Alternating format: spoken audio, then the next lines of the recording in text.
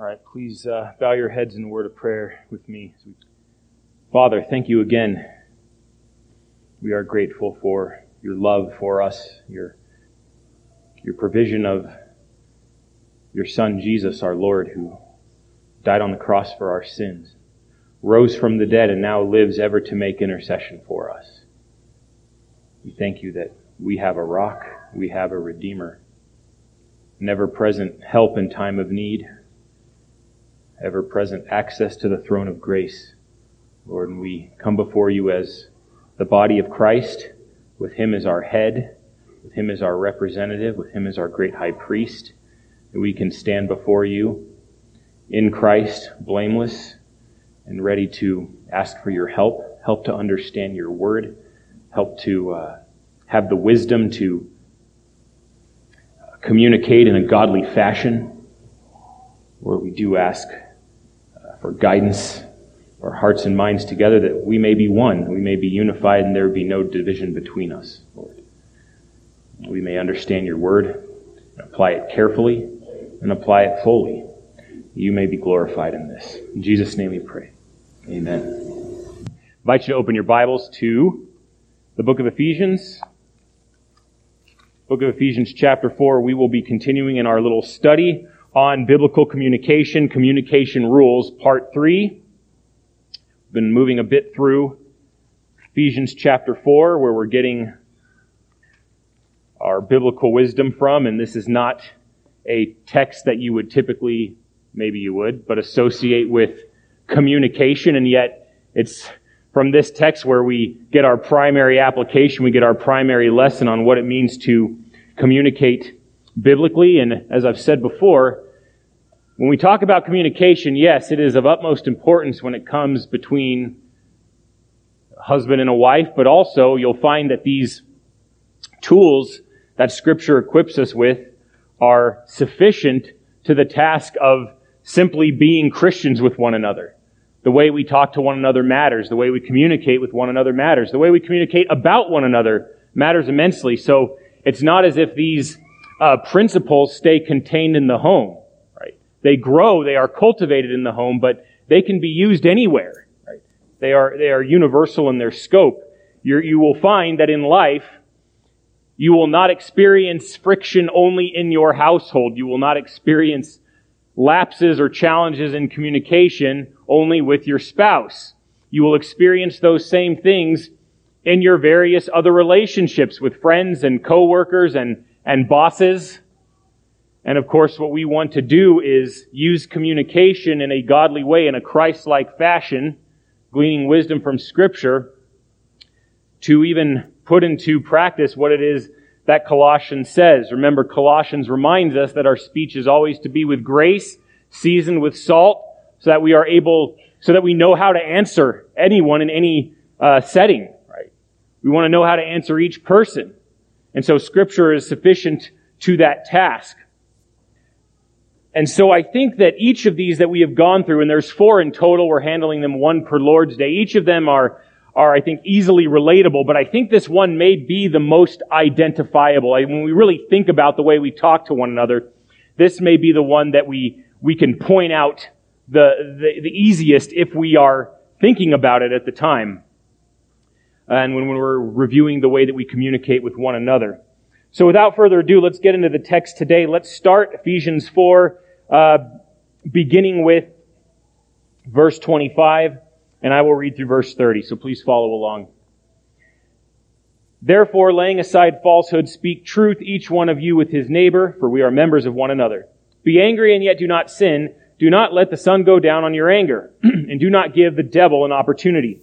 He who steals must steal no longer, but rather he must labor, performing with his own hands what is good, so that he will have something to share with one who has need. Let no unwholesome word proceed from your mouth, but only such a word as is good for edification according to the need of the moment, so that it will give grace to those who hear. Do not grieve the Holy Spirit of God, by whom you were sealed for the day of redemption. So once again, the context involves both the Christian's walk, the walk of the Christian together, right? Walk in community, not in isolation, but it also involves to the end of unity in the Spirit. Unity that is in the Holy Spirit, whom God has sent to dwell in His people. And so that's sort of the launch pad when it comes to communication.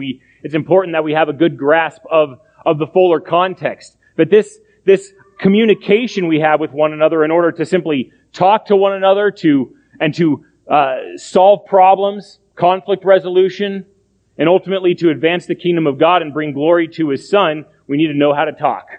We need to know how to communicate.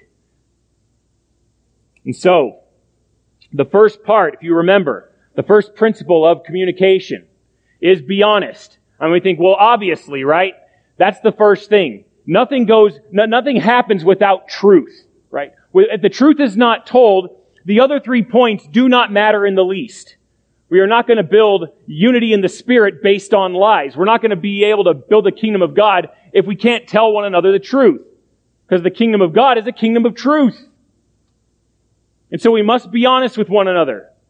And of course, the challenges are obvious, right? It is hard to tell the truth because we find that the truth can sting. The truth hurts, but the truth also builds. And so it's a challenge for both the one who is sending the message and the one who is receiving.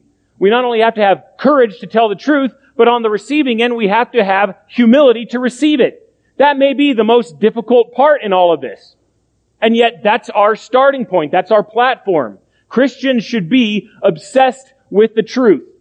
Obsessed with speaking the truth in love. We do not lie to one another. That's part of what we did apart from Christ. That's characteristic of the old man who has been crucified with Christ and who is no longer dominated by sin. That man has gone away. That man has been put away. That man is dead. We are now new persons in Christ, and we do the things that are fitting of being new people,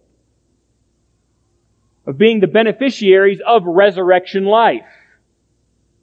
And so, one of the most clear, obvious points of participation in the life of God and unity in the Holy Spirit is simply that we tell the truth.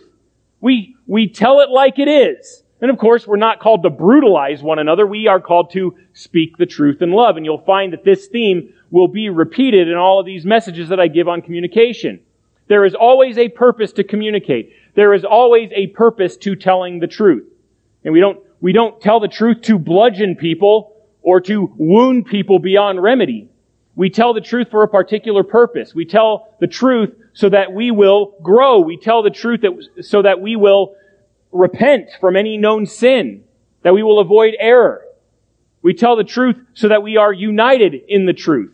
We tell the truth because God is glorified in the truth, because He is a God of truth.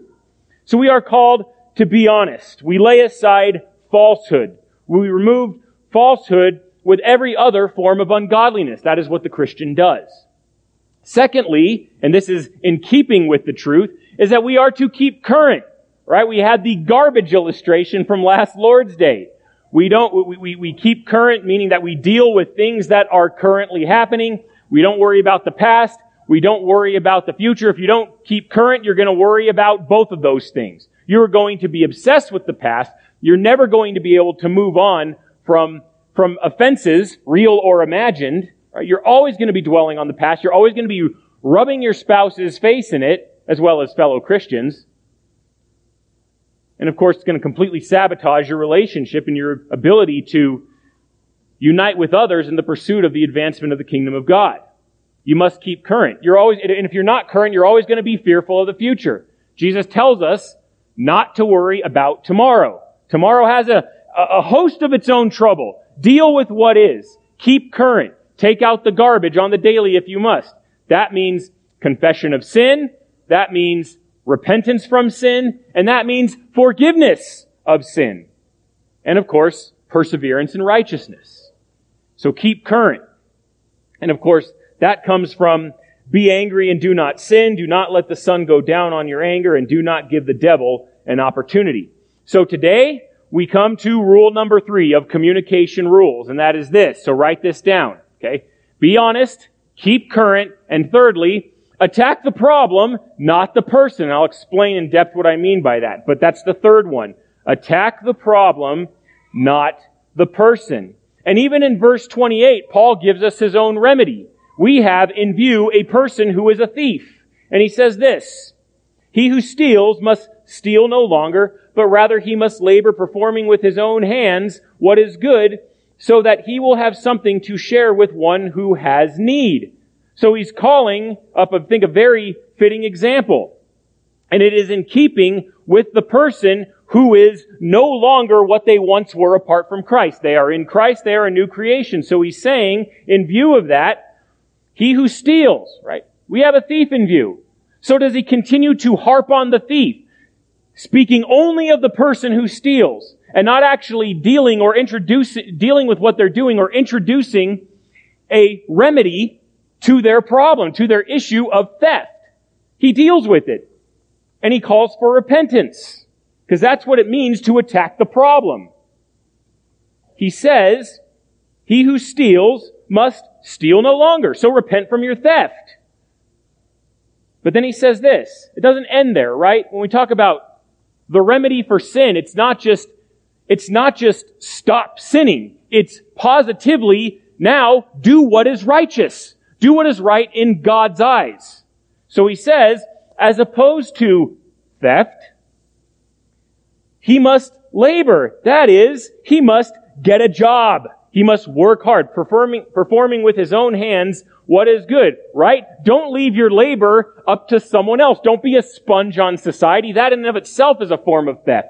You must labor with your own hands rather than sponging off the labor of someone else. This is very clear. Performing with his own hands what is good, not with what is unrighteous, but what is good, what is consistent with God's character. So that, and then there's a purpose, so that he will have something to share with one who is in need. So I think Paul exceeds many of our expectations. It's not just quit sponging, work with your own hands. Do something profitable. Do something beneficial. Right? Work, labor. We were built, men especially, I'm talking to you. We were built for labor, right? We were built for dominion. And we take dominion through our work. And we think, okay, I've got a job, I'm providing for myself. But Paul goes beyond that. We work not only so we can provide for ourselves and not steal through sponging off of another person's labor, but we are to work in such a way so that we are able to share with the one who has need. Your hard work is meant to prepare you for a life of benevolence, a life of generosity, not selfishness. There will be many times in your life, many opportunities, I will say, where you have the ability to be generous. You have the ability to provide for someone who has need. Now we can do that as a church, corporately through our benevolence fund for our members, or you can do that as an individual. See, we have two ways of being generous. But that's the purpose of work.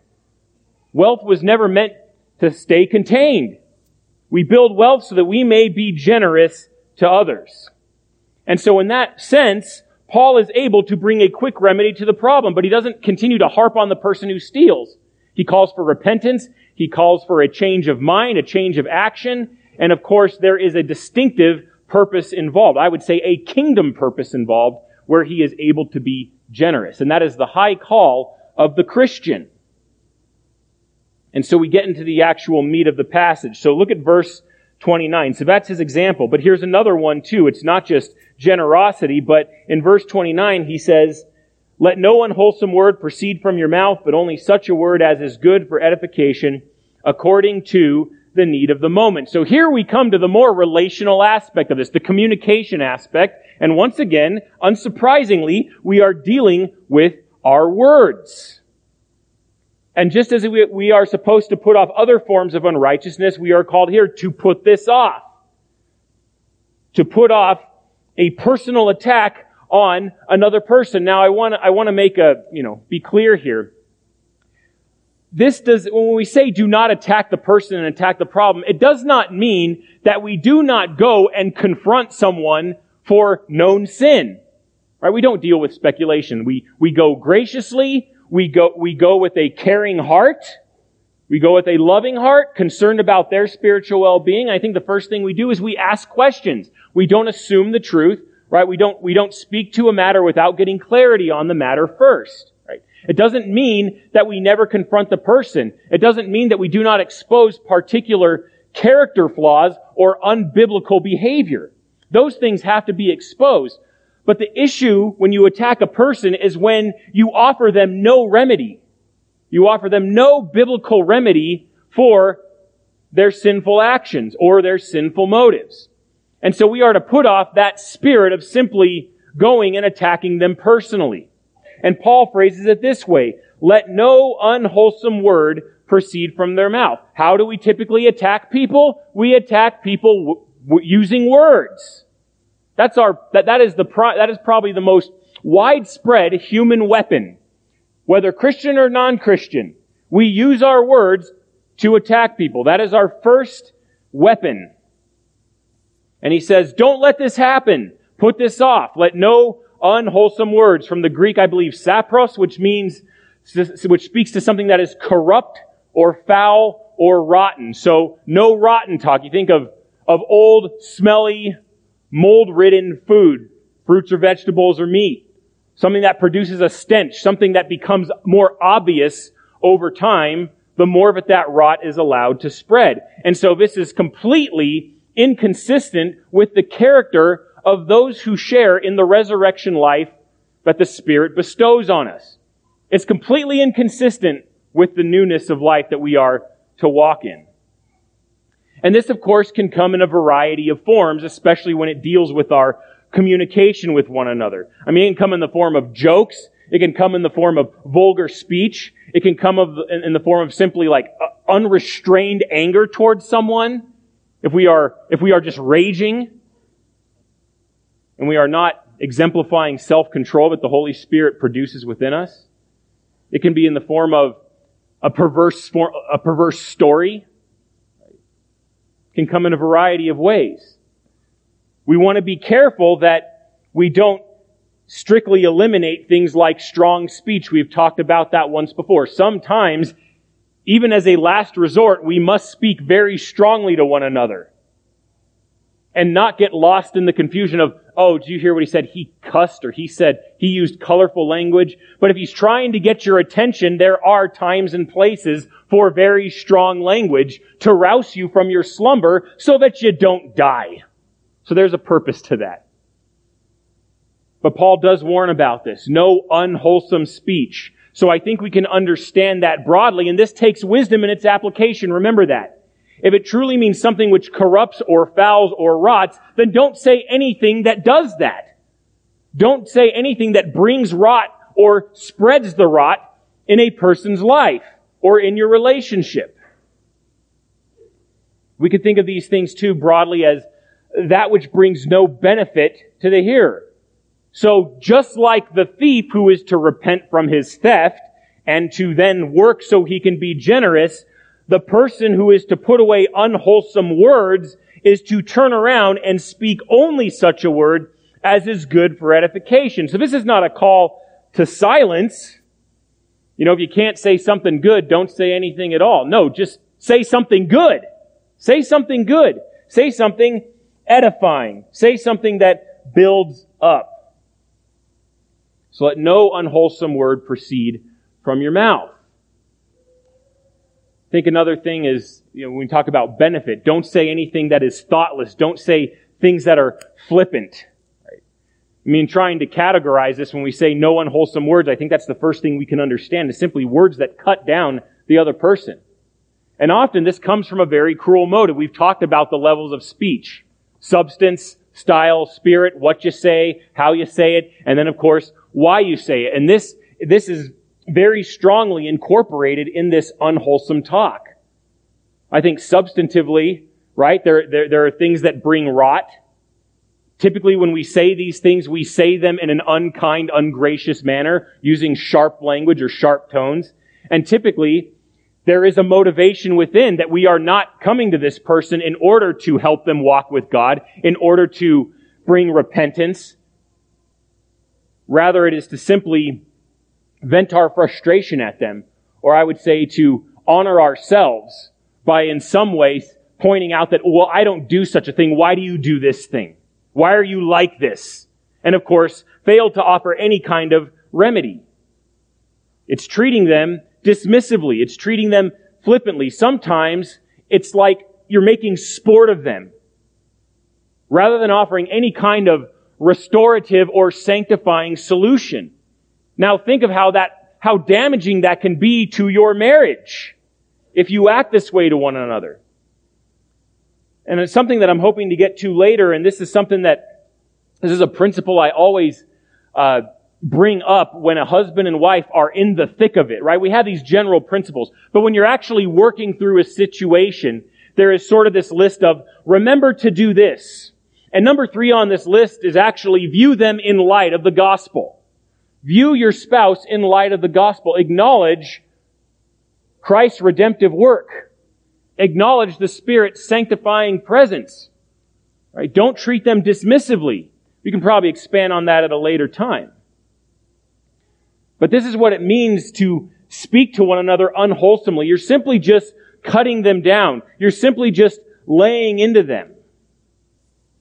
We saw an example of that in this morning's scripture reading. In Matthew chapter 5, we read about the person who calls their brother empty head or calls their brother a fool. And I think Jesus warns us very clearly about that in the Sermon on the Mount. We may think of that as something that is next to meaningless, right? Oh, I said a careless word, but it really doesn't matter that much. But listen to what he says.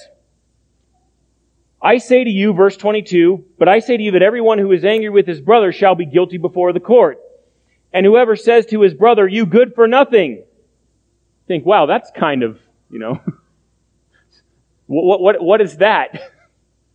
Doesn't seem to be that bad. You good for nothing shall be guilty before the Supreme Court. And whoever says you fool shall be guilty enough to go into the fiery hell. There is a particular attitude behind this kind of name calling. That is why Jesus says what he says in verse 23. Therefore, if you are presenting your offering at the altar, and there remember that your brother has something against you, right? So he clarifies the strain that is already on this relationship. So there is a particular heart behind these words that are being used to designate your brother. See, it's not just what is being said, it is the heart behind it. Why are you calling your brother these things? Why are you calling him a fool? Why are you calling him a good for nothing and a host of other options? This is a person who is sinfully angry with his brother. And yes, we are to call a spade a spade. If someone is acting like a fool, we say you are acting like a fool, or you are playing the fool. Sometimes we say that to our kids when they are playing the fool, and we tell them to repent. But we have to be just as careful concerning our attitude toward one another, especially your spouse, when you are talking to them, and be sure to use that which is wholesome, that which edifies. Think too, you think of something, an edifice, right? A building. It's something that we are constructing, something that we are building up over time. And don't tear that down. And I think behind this as well is this laying into a person, tearing them down, ripping them apart, or saying that which, as one man says, hinders spiritual growth. We can say things in such a way that we can cause people to second guess their reliance on the Holy Spirit, to second guess their faith, to second guess their position in Christ. It is not up to us to do that. It is up to us to speak to them the truth. Going back to James, I think this passage is so appropriate to our time and the way we regard one another. But starting at verse 5, please pay attention. He says, so also the tongue is a small part of the body, and yet it boasts of great things. See how great a forest is set aflame by such a small fire. And the tongue is a fire, the very world of iniquity. The tongue is set among our members as that which defiles the entire body and sets on fire the course of our life and is set on fire by hell. For every species of beasts and birds, of reptiles and creatures of the sea is tamed and has been tamed by the human race. Right? We can tame animals, but we can't even tame ourselves because we just can't keep from saying ungodly things. No one can tame the tongue. It is a restless evil and full of deadly poison. With it, listen to this, with it we bless our Lord and Father, and with it we curse men who have been made in the likeness of God. And it's not, and think of it this way, it's not just, cursing men. I don't want you to think of it in the sense of you look at your brother and you say, damn you. It's more than just that. It's tearing him down ruthlessly, ungraciously, and in some instances, purposefully. And yet you come here this morning and you praise God. You praise God and then you curse His image bearers, which makes absolutely no sense. Completely contrary to Christian speech. From the same mouth come both blessing and cursing. My brethren, these things ought not to be this way. I love his diagnosis and I love his solution. Brothers, shouldn't be this way. And then he goes on. Does a fountain send out from the same opening both fresh and bitter water? Can a fig tree, my brethren, produce olives, or a vine produce figs? No. Nor can salt water produce fresh. So that's a lesson for all of us. I think we've all been down that road at one point or another where we simply are careless with our speech. We're careless with the way we say things. We're careless about who we talk about and what we're saying. I mean, there is something like, and it happens every once in a while, and brothers and sisters, we have to be aware of it. Few things grieve me more as a pastor, as your pastor, and as your brother in Christ, than when I hear you voluntarily say certain things about your brothers and sisters in Christ that is completely careless, that is completely ungracious, and it's like you have forgotten for the time being that you are one in the body of Christ with them, and you are putting that on display. That breaks my heart when that happens. When you act like your brother in Christ, who you show up with on the Lord's Day and worship the living God together, and you act like they are completely out of the reach of grace. And all I will say is what James says, these things ought not to be. We should speak well of one another. We should speak in truth concerning one another, but our speech should always be seasoned with the hope of the gospel.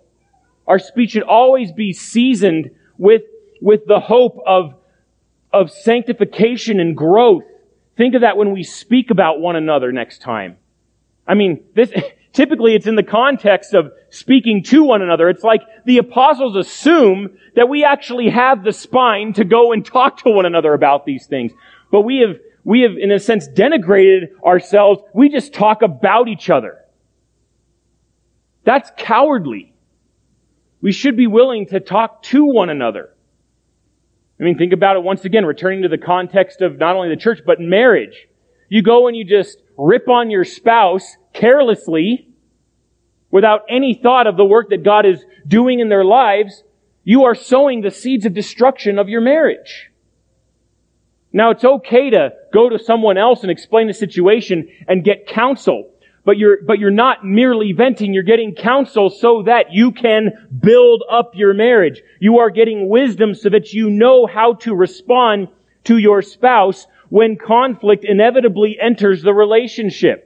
You don't go and merely vent just to get a sympathetic ear. There always should be a redemptive effort and solution behind getting counsel. Otherwise, the tongue will only ever be a fire.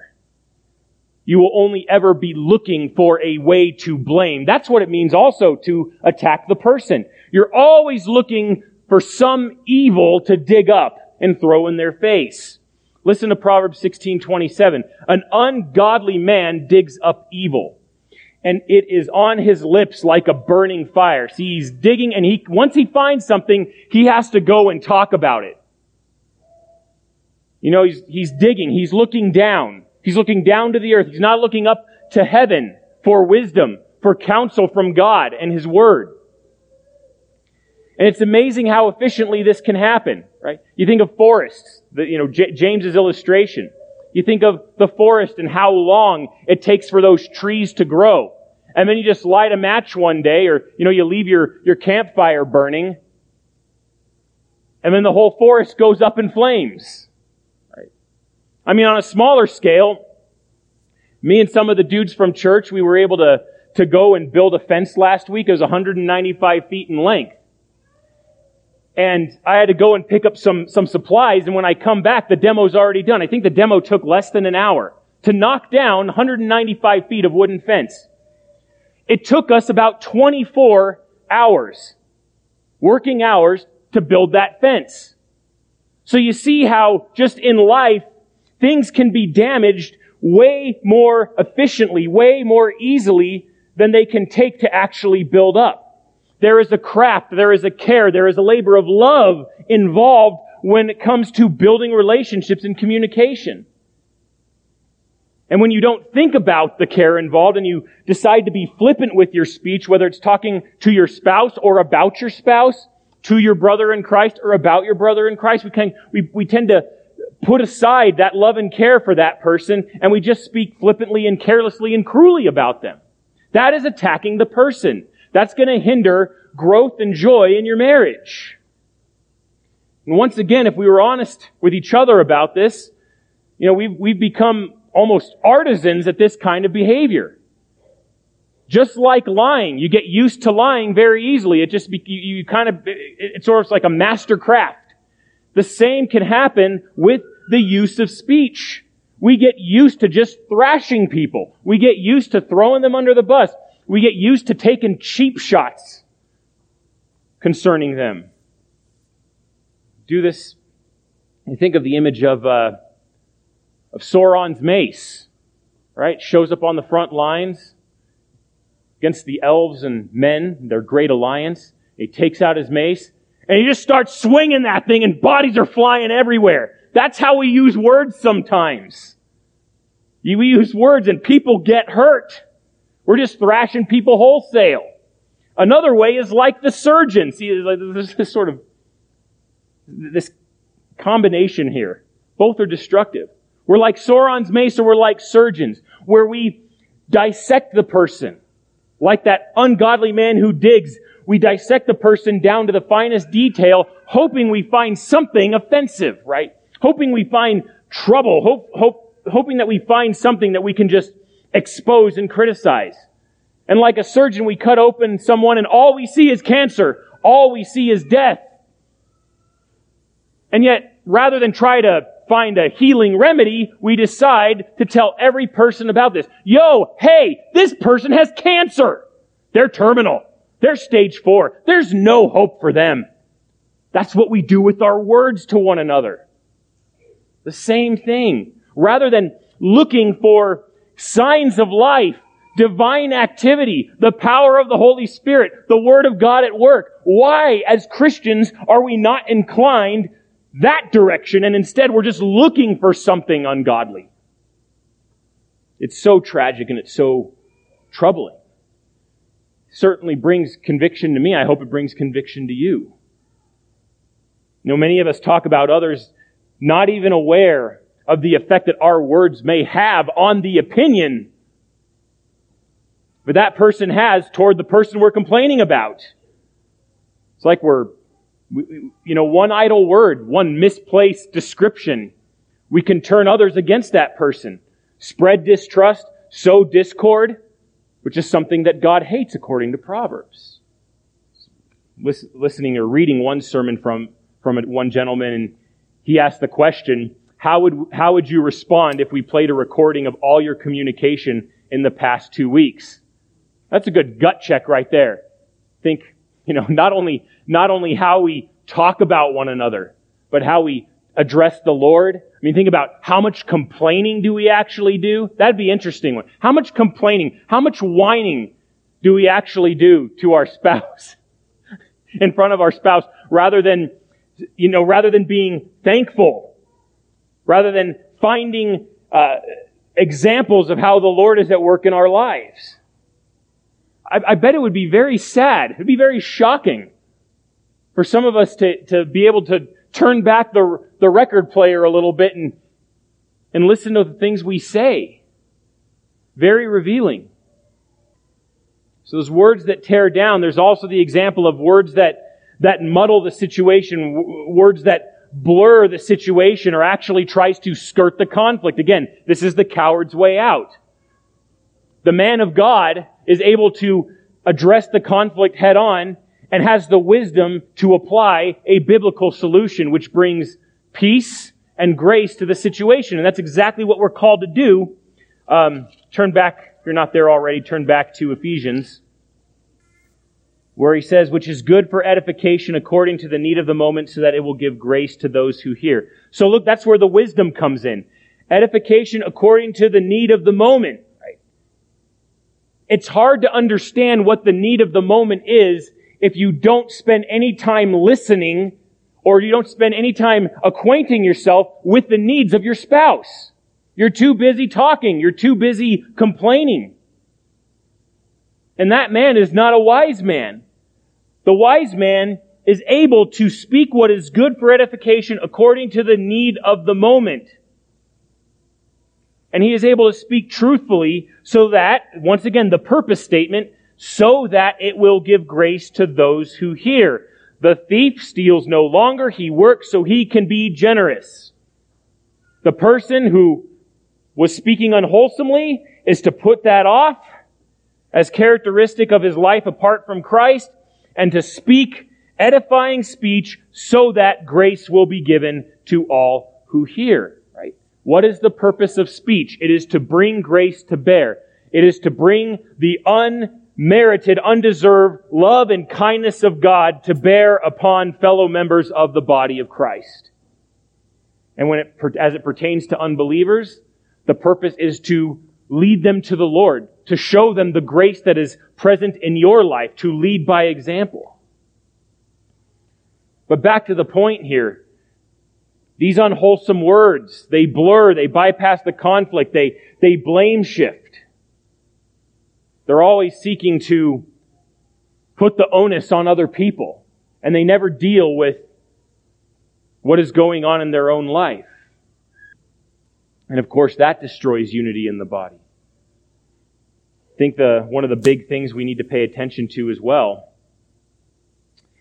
is this effect here. Take a look at verse 30. Do not grieve the Spirit of God, by whom you were sealed for the day of redemption. Think about that the words you say grieve the Spirit of God. And I think everything that Paul is warning about here are things that can grieve the Spirit of God. When you talk about the corruption, verse 22, the lusts of deceit, right? When we talk about falsehood in verse 25, sinning in an angry manner in verse 26, giving the devil a foothold, theft, all of those things grieve the Spirit of God. And Paul says, do not do this. He says, rather, bring to the hearers. Bringing grace to bear honors the Spirit. It gives attention to the Spirit. I would say it brings joy in the Spirit. And so what does this look like, conversely? We understand what it means for an unwholesome word to proceed from our mouth. We understand what that looks like. We understand the disastrous effects of it. But speaking grace to one another. See, here's where we come to Paul's point. Here's where we come to a solution. That is what grace-centered speech focuses on. It doesn't just attack the person. It identifies solutions from Scripture. Yeah, it calls for repentance. Yes, it calls for people to take personal responsibility for their own words and actions and desires, but it points them to, first of all, it points them to the cross, right? It points them to Christ's work on the cross and His death and resurrection. That's always our starting point. But there is a solution to this sin. There is an answer. There is grace that is ready to be applied. That's what it means to bring grace as opposed to unwholesome talk. That's what it means to speak edifying words as opposed to rotten speech. Of course, we're not trying to create moralists in this, right? We're not trying to create moralists by simply saying, now you watch what you say. We care as much about why a person says something, right? The heart of the matter. We care about the power of the Holy Spirit coming to bear in speaking edifying words. You know, we think about why you do something, right? Why you do a good deed. It's not more important than the motivation behind it. Same thing with what we say.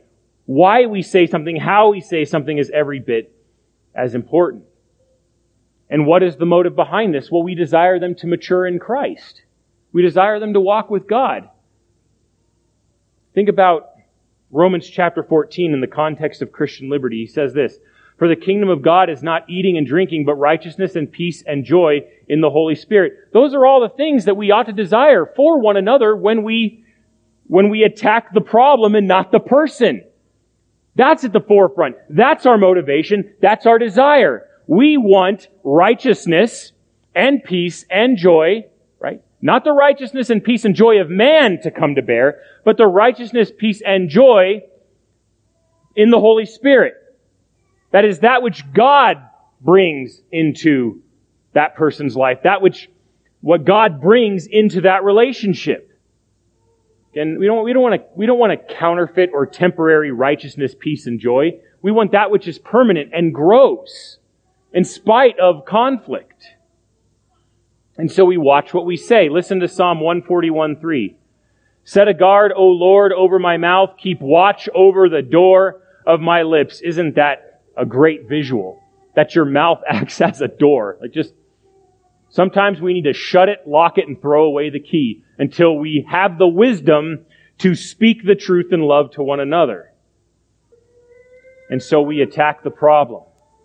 Here's another thing with attacking the problem, is to discuss the problem in a God-honoring way and to find the actual solution that results in their growth in the grace and knowledge of the Lord Jesus Christ. It's another way of looking at it. That's what it means to attack the problem. Okay. So here's what this looks like. So I'm going to give you a short practical list of this. So write these down. What does it look like on a biblical and practical level to attack the problem? Here's the first one. First, before you say anything, check your heart. Right? What is the prayer of the psalmist in Psalm 139, right? He tells the Lord to examine him, to search his heart, to see if there is any wicked way within him, and then to lead him in the way everlasting. Check your own heart. Make sure that you are growing in this particular area. Make sure your motives are pure. Make sure you desire love and goodness for the person that you have to go and confront. Make sure that your speech and your heart make sure your heart is not full of corruption and filthiness, because out of that which fills the heart, the mouth speaks, Jesus says in Matthew chapter 12. That includes your motive. What are you trying to accomplish? Another way of understanding this is, what do you want from this person? Do you want them to change because their behavior bothers you or annoys you? Or do you want repentance to come to bear for their good and for God's glory?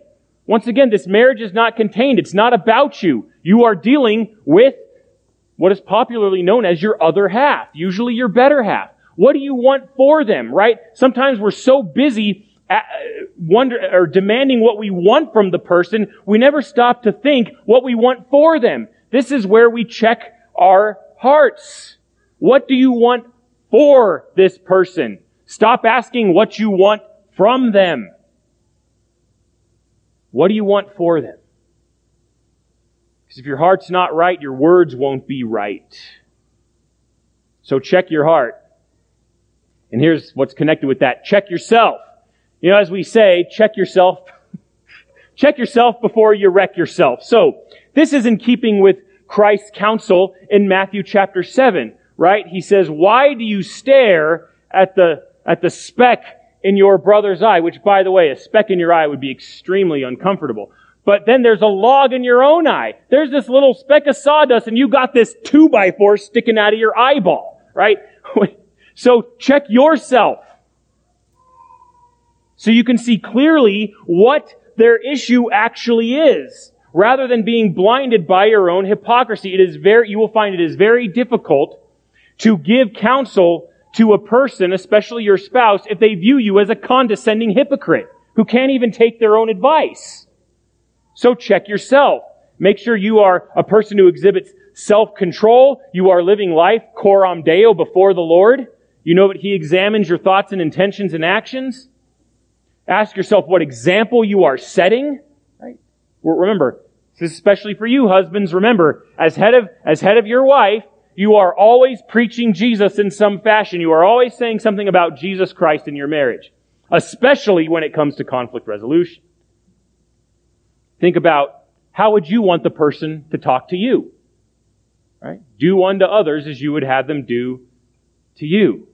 Right? You may think, man, this person really needs a ribbing, and so you throw grace out the window. But remember, you would desire grace. Even in your most desperate moment, even in your most flagrant sins, you would want grace. Because you're a Christian, it's your nature to desire grace. So if you desire grace so much, then be willing to give it in proportion to your desire for it. So don't go and just bulldoze the person. Be a person, be a husband, be a man who is able to come to the assistance of his wife with all the wisdom and grace.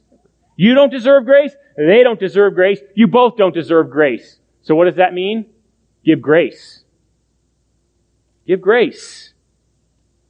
Let this be an opportunity to bring that grace to bear. They are going to hear what you have to say, so make sure the grace of God is made clear. That you are doing this not for your own sake merely, but ultimately for God's sake and then for their sake. So check your heart, check yourself. And thirdly, this is most important, check your Bible, right? The Bible is your final authority, right? Do not rely on your feelings, your emotions, your experiences, your educations, your personal effort. Rely on the revealed Word of God. Check your Bible. Don't misdiagnose, but especially don't mistreat what is going on. What does this mean practically? When you're dealing with communication and conflict resolution, when I say check your Bible, all I mean is call the thing the same thing that God calls the thing. Call it what God calls it. And then you have biblical remedies that you can search for, focus on, and then apply practically. Remember, of course, my wife, Katie, was an educator for many years, still is in some capacity. But I'm going to get in trouble with some educators here. But one diagnosis, I guess, that came up one day, and I was like, I didn't even know this was a thing. It's called ODD. It's found in students, and it means oppositional defiant disorder. And I'm thinking, like, what in the world? Oppositional defiant disorder. Like, this is an actual thing. But it's like, again, all sin brings disorder and dysfunction. But the thing is what if it's just rebellion? What if you're a kid? What if you're a spoiled brat? You hate authority, you hate God, and you just want to disobey? What if it's not, what if it's really not oppositional defiant disorder? Maybe you just hate authority. Maybe you just want to do your own thing. And maybe you look for ways to do that. You know, what we all are apart from Christ, we're just rotten, rebellious sinners. And if we don't diagnose it properly, we're going to treat it improperly. And the point here is to not use terms to cover up or avoid looking into what may be a serious problem of the heart. Here's another one. Kleptomaniac. Like, this is an actual disorder. An impulse control disorder that is characterized by recurrent irresistible urge to steal. You know what the Bible calls that? You're a thief. You're taking what's not yours, and it says repent, believe the gospel, and then Paul gives us the remedy. Stop being lazy, stop stealing, work hard, and be generous. I mean, wasn't that an amazing solution? But some of us have this mindset of, nope, it's all got to be clinical, right? It's not theological, right? It's not a sin issue. It's something else's fault. So I'm not going to take any responsibility for my actions. Kleptomaniac my eye. You know, it's like, yeah, but here's the thing with sin. It does become obsessive after a while. You start cursing one day, you don't have self-control, you're going to be a potty mouth, right? You're going to be cursing all the time. Same with stealing. You start stealing, it goes unchecked, you get away with it, you love the fact you got away with it and you benefit from it, you're going to keep stealing. That's the thing about sin. It enslaves you. It enslaves your thoughts. It enslaves your actions. But it's still your responsibility. And the gospel is clear. Repent and believe in the Lord Jesus Christ. And here's the big one. It's a clump of cells. It's a clump of cells. Okay. So let's tear it to pieces and evacuate it from the womb. See, this is a big problem, friends. A big problem. No, it's a baby. It's a human being with its own DNA. Let's call the baby what the baby is, and not use a term to mask the wickedness of sin. That's why, man, I think Christians are just missing out on this enormous opportunity that we have a corner in the market of truth. And then we talk like unbelievers in veiled, unclear terms. Terms that don't accurately diagnose the problem. And that's a problem. We have to call things what they are. And our source for that, right, our worldview, comes from the Scriptures. We're not going to know what to call things if we don't have a standard of what things are called by. Right? And if you don't start at Scripture, then you shouldn't even care. Scripture helps us to accurately diagnose what's going on, but it also gives us every motivation to care about that person. You throw those out the window, it's dog eat dog. Who cares? There's no grounds for caring about anything. Just do what you want, eat and drink, for tomorrow we die. But in all these things, we want God to be glorified by that. That's what we want. We have to ask ourselves. There's a fourth one, so it's not three. Here's a fourth one. Check your maker.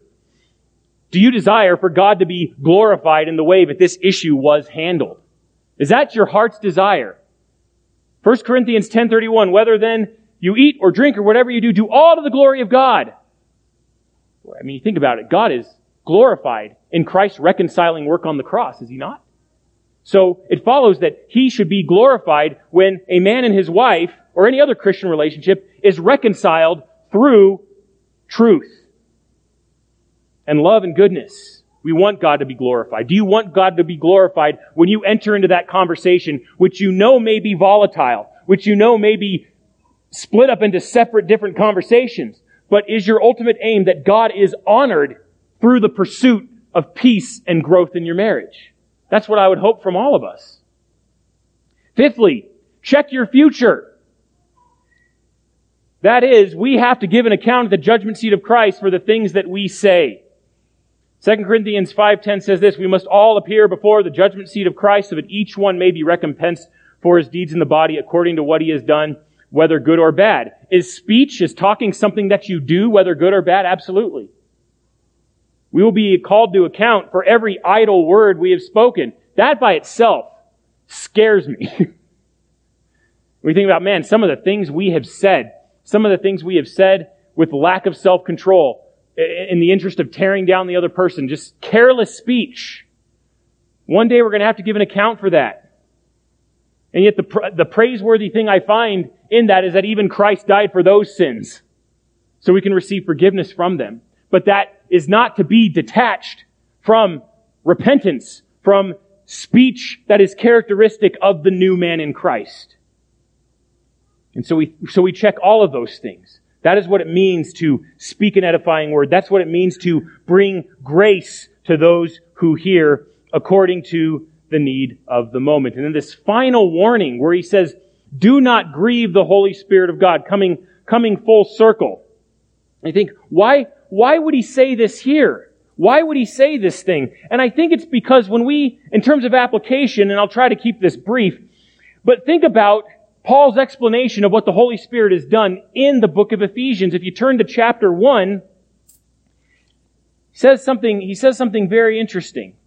So in verse 30, he says, by whom you were sealed for the day of redemption. And you go back to chapter 1, he says, in Him, verse 13, you also, after listening to the message of truth, the gospel of your salvation, having also believed, you were sealed in Him with the Spirit of promise. Now keep in mind, Paul is not merely addressing the individual Christian. He's addressing the church in Ephesus. You were sealed in Him with the Holy Spirit of promise, who is given as a pledge of our inheritance with a view to the redemption of God's own possession, to the praise of His glory. And that's just, that is really the end of this really wonderful, praiseworthy description that Paul gives of God's election of His own people and what He did in Christ for us to secure our redemption. It ends with this sealing of the Holy Spirit. And when we treat each other in such a way, we grieve the Spirit of God, because when we speak unwholesomely toward one another or about one another, what we are doing is denying the Holy Spirit's work. Think about that. When you treat your spouse like they're a hopeless case, you are effectively denying the Holy Spirit's work. You are witnessing, think of it this way, you are witnessing against God and what He has witnessed concerning your spouse. I mean, what's the one thing worse than that? Probably blasphemy of the Holy Spirit, when you are attributing the work of the Holy Spirit to the work of Satan himself. But under that is when you're failing to, or refusing to acknowledge the Holy Spirit's redemptive work in your spouse's life. That sealing work, that think of all that sealing gives. It's a mark of redemption. It's a guarantee. It's a lock on salvation. And you are effectively denying that. And so you are grieving the Holy Spirit. And that was something even Israel did in the Old Testament. They grieved the Spirit of God. They grieved the angel of the Lord who was with them. They continually grieved Him. And where did that grief come from? They grieved the Spirit of God, I would say, historically, primarily by denying His devotion to them. They continually denied God's saving work, His presence, His continual activity and guidance. They were basically calling God not holy. And it grieved the Holy Spirit. So when you deny the work that God is doing in this person's life, by showing love and patience, being an ambassador of peace in your own relationship, you are grieving. Some would understand this as distressing or quenching the Spirit of God. You are denying the work that He is cultivating in that person's life. And I would just simply say the same thing that James says. This thing ought not to be. That is attacking the person. And in a way, by attacking the person, you're attacking God Himself. Because you are giving a witness that is contrary to His work and presence and activity in their life. And so I think this calls for swift repentance, swift confession, a turning of the other way and treating them as a fellow member of the body of Christ. And we act contrary to that when we use unwholesome words and we don't speak that which is edifying, when we speak that which does not give grace. Do not want to grieve the Holy Spirit of God. Don't want to bring His discipline in that way. But, that's what it means to attack the problem, not the person. We have plenty to move forward from here on in. But I want you guys a lot has been said today, and I really want you to think about these things. How you talk to your spouse, how you talk to fellow Christians, apply this any way you can. But it's so key that in ambassadors of the gospel, how we treat one another and how we speak to one another, that we do not tear down, but we build up, that we give grace in all wisdom and goodness according to the need of the moment. And so may God help us strive to that end. So please pray with me. Lord, thank you again for your faithfulness. We thank you for the gift of words. We thank you for the gift of speech. We thank you for the opportunity that we have to use words as medicine for the soul, as a balm for the inner man, to bring comfort and healing and encouragement.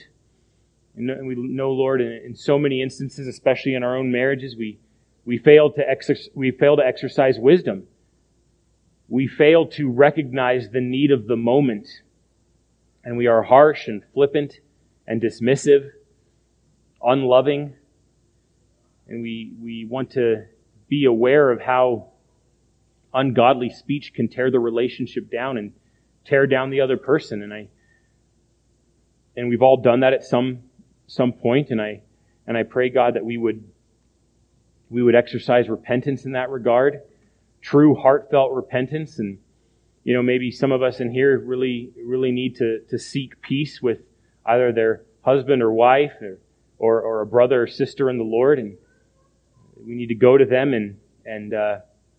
and bring grace to bear. Lord, we want grace to be cultivated in our midst. We want to put away anything that sows discord or tears down the body of Christ, even if that means it's just one person. Lord, we're a part of that person, and we want to bring love and peace and grace to bear in their lives, and so continue to build up the body. So help us, God, and make clear those blind spots that we may have against one another. Make clear any kind of bitterness or something we may have against another person, that we would seek them out and say the things that are befitting of a believer in you and that bring peace. Pray that this would happen quickly so that no root of bitterness will continue to grow and spread. We know you love us, Lord, and we know that you care for your church, and we're even reminded of this church in Ephesus that lost their first love. They failed to love, and Lord, if we fail or fall short in that regard, please, Lord, bring us to attention so that our lamp may continue burning brightly, and that we may be faithful ambassadors of the gospel, both to each other and as well as to the unbeliever. But first and foremost, we want to be faithful to one another in our own homes and in our own marriages. So please help us to that end. Lord, we pray in the name of Jesus Christ our Lord. Amen.